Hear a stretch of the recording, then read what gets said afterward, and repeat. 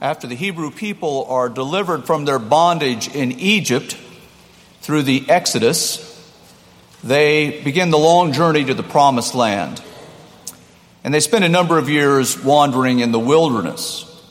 During this time, they move from just escaping to having to form a lasting community that will sustain them in their journey until they get to the Promised Land. Our story from Numbers chapter 11 for today speaks of how they moved from simply escaping to living in the wilderness. So Moses went out and told the people the words of the Lord. And he gathered 70 elders of the people and placed them all around the tent. Then the Lord came down in the cloud and spoke to him, and took some of the Spirit that was on him and put it on the 70 elders. And when the Spirit rested upon them, they prophesied. But they did not do so again. 2 men remained in the camp, one named Eldad and the other named Medad, and the Spirit rested on them. They were among those registered, but they had not gone out to the tent. And so they prophesied in the camp. And a young man ran and told Moses, Eldad and Medad are prophesying in the camp. And Joshua, the son of Nun, the assistant of Moses, one of his chosen men, said, My Lord Moses, stop them. But Moses said to them, Are you jealous for my sake? Would that all of the Lord's people were prophets, and that the Lord would put his Spirit on them. And Moses and the elders of Israel returned to the camp. This is the word of the Lord. This story of Moses and the freelance prophets has got to be a Presbyterian minister's worst nightmare. Moses has organized the elders in a company of 70. It's a pretty large session. Trained them and assembled them to receive spiritual direction. And then 2 freelance elders, guys who skipped out on the officer training, receive a double dose of the Spirit and go around doing God's work. Whatever happened to doing things decently and in order? Joshua, Moses' right-hand man, reports to Moses what was going on, expecting Moses to lay down the law and straighten out these 2 self-appointed but Spirit-led elders. But Moses goes with the flow and extends his blessing to their work. He did not see them as his rivals or as a threat to the 70 appointed leaders. He saw them as compliments to what he was doing. Heck, Moses said, I'm overworked, aren't you too? Let them at it. Let them at it. Go where the Spirit leads you. That's the side of Pentecost we don't hear too much of. That is, unless you're a Pentecostal. Pentecost for Presbyterians is about the founding of the church. Pentecost is about the Spirit's founding of the church. Pentecost is about the Spirit working through the structure of the church. We Presbyterians celebrate the Spirit working through the church part. We Presbyterians tolerate the Spirit blowing free part. Well, maybe it's time we got a life. Time we followed Moses' lead a little more closely than we do John Calvin's edict to always do things decently and in order. Maybe it's time for a less structure and more Spirit. Now, that's a hard sell for many of us. Most of us are products of that generation of the church that is passing away. The church of the recent past that was heavy on structure and light on spirit. Presbyterians, like our Methodist and Lutheran and Episcopalian and Baptist friends, all built big church structures in the 1950s, big buildings and big national and regional and presbytery offices filled with conscientious and faithful church bureaucrats, church structures which served us well, structures that many of us would love to have them keep serving us well. But such church structures are fading away. As the song says, these times, they are a-changing. And the change that is coming is a generation of the church more concerned with the spirit than the structure of the church. Now, I don't think the Spirit is leading us to abandon structure. I do think it just may be the Spirit is leading us to rethink how much and what kind of structures we need. And if the church, our church, is struggling a bit to thrive in our day, maybe all we need is an infusion of the Spirit. An infusion of the Spirit, though, requires us to finally put to rest those 8 deadly words that too many congregations have long lived by. We have never done it that way before. An infusion of the Spirit is a call to dare to try some new things. Maybe even try and think out of the box now and then. The Gospels portray Jesus as a man of spirit who was in constant dialogue with spirit and structure. When the structures of the religious establishment threatened to squelch the Spirit, Jesus came down on the Spirit side. For example, one Sabbath day, Jesus happened upon someone who needed to be healed.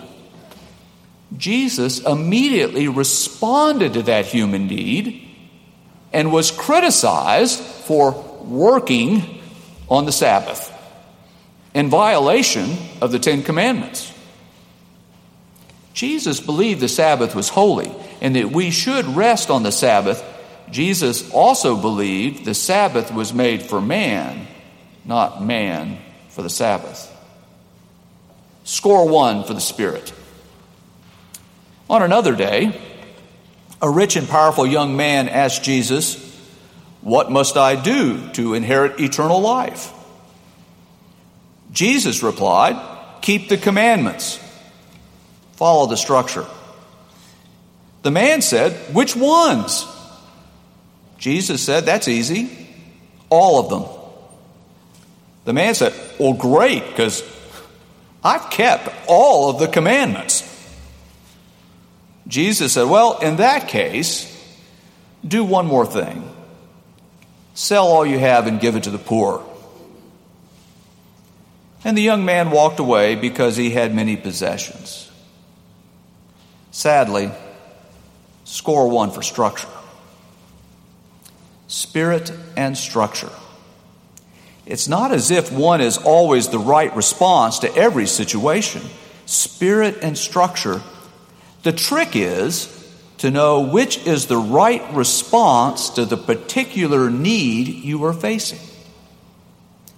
As we read and heard in Acts, that ancient Pentecost day, the day of the founding of the church, was a victory of spirit over structure. God's Holy Spirit entered the followers of Jesus and swept through the crowds, hearing the new preaching of Jesus. And spontaneously, thousands joined the Jesus movement. The Spirit broke through resistance to the new thing God was doing in Jesus, and the new creation of the church was born. And the next day, the conversations were, how are we going to keep this movement going? Pretty soon, the burgeoning First Church of Jerusalem elected the first deacons, the first church officers. The church embraced spirit and structure. All organizations need a balance between structure and spirit. Whenever an organization or church becomes so concerned with maintaining its structure that it loses sight of its spirit, its reason for being, that organization is not long for this world. A service club that becomes so obsessed with the needs of its members that it fails to do any service in the community ceases to be a service club, and it dies. The purpose of structure is to support the spirit. A church that fears for its life loses its life. Why do we have Sunday schools and choirs and circles, fellowship dinners, and all of the other wonderful activities and structures of the church? For only one reason: to spread the Spirit. A church obsessed with questions like, how are we going to keep things going? Or, how will we ever raise enough money? Is a church that has become all structure and no spirit. For the church, every church is called to embody the Spirit, to live through the Spirit, to respond to the Spirit of God whenever God calls, wherever God calls, whomever God calls. I'm a firm believer that without the structures of the church, we cannot fulfill our mission as a church. I'm also a firm believer we need to remember that the Spirit came first and the structures came later. That ought to tell us something about which is the more important. Balancing spirit and structure is essential to life. Mr. Jones, my 10th grade biology teacher, would be so proud that I can still remember what he taught us about cells, the building blocks of life. Cells are surrounded by semi-permeable membranes that both connect them and separate them from the cells around them. Every living cell needs to be differentiated from the cells next to it. So each cell has a membrane that holds all that good stuff like RNA and DNA inside of it. But the wall that surrounds and protects the cell also has to allow nutrients to enter the cell. Our cells need to receive water and nourishment flowing in and send waste flowing out. That's the semi-permeable part. If a cell's membrane wall becomes too brittle, it dies. If a cell's membrane wall becomes too permeable, it dies. A cell lives as long as it is both separate from and connected to other cells. Every cell in our bodies needs spirit and structure. And so do we. If we become too rigid in our relationships or our faith or in our views about life and work, if every new idea by definition is a bad idea, and if we react to every new opportunity as a threat, our very lives are at risk. So also, if we are too flexible so that we blow with every wind, we endanger ourselves. If in our faith and values we don't stand up for something, we stand for nothing. But if we find the way to balance spirit and structure, we also find the way to bountiful and meaningful life. I keep thinking about old Moses and those two upstart, Spirit-filled elders, and how it is that a man who lived by the law could go so easy on a couple of guys clearly violating his own rules. And the best I can come up with is that Moses was able to see through the violation of the rules and recognize the beautiful gifts those two men were sharing with the people. Seeing through the structure to enjoy a fresh blowing of God's Spirit. Maybe that's what wisdom is. Maybe that is what faith is. Maybe that is what life is all about. One of my favorite old stories is about a famous monastery that had fallen on hard times. People no longer flocked there for prayer like they used to in the good old days. And men no longer sought the solitary life of prayer that the monastery offered. Only a few of the old monks remained. And they didn't know how they could go on. Nearby, an old rabbi lived in a simple hut. The monks respected and revered their Jewish brother. One day, the abbot went to visit the rabbi, and he poured out his heart to him. The two men embraced, and then with tearful eyes, they sat together in silence. At long last, the rabbi spoke. "My friend, you and your brothers are serving God with heavy hearts. You've come to ask me for a teaching, and I will give you a teaching, but you can only repeat it once. After that, no one may ever say it aloud again. Here it is. The Messiah is among you." The next day, the abbot shared the rabbi's word with his brothers. "One of us is the Messiah." The monks were startled and asked themselves, what could this mean? Is it Brother John? Is it me? As time went by, the monks began to treat one another with a very special reverence. There was a gentle, wholehearted human quality about them now which was hard to describe. They lived with one another as men who had finally found something truly worthwhile. Caring for one another, sharing each other's burdens.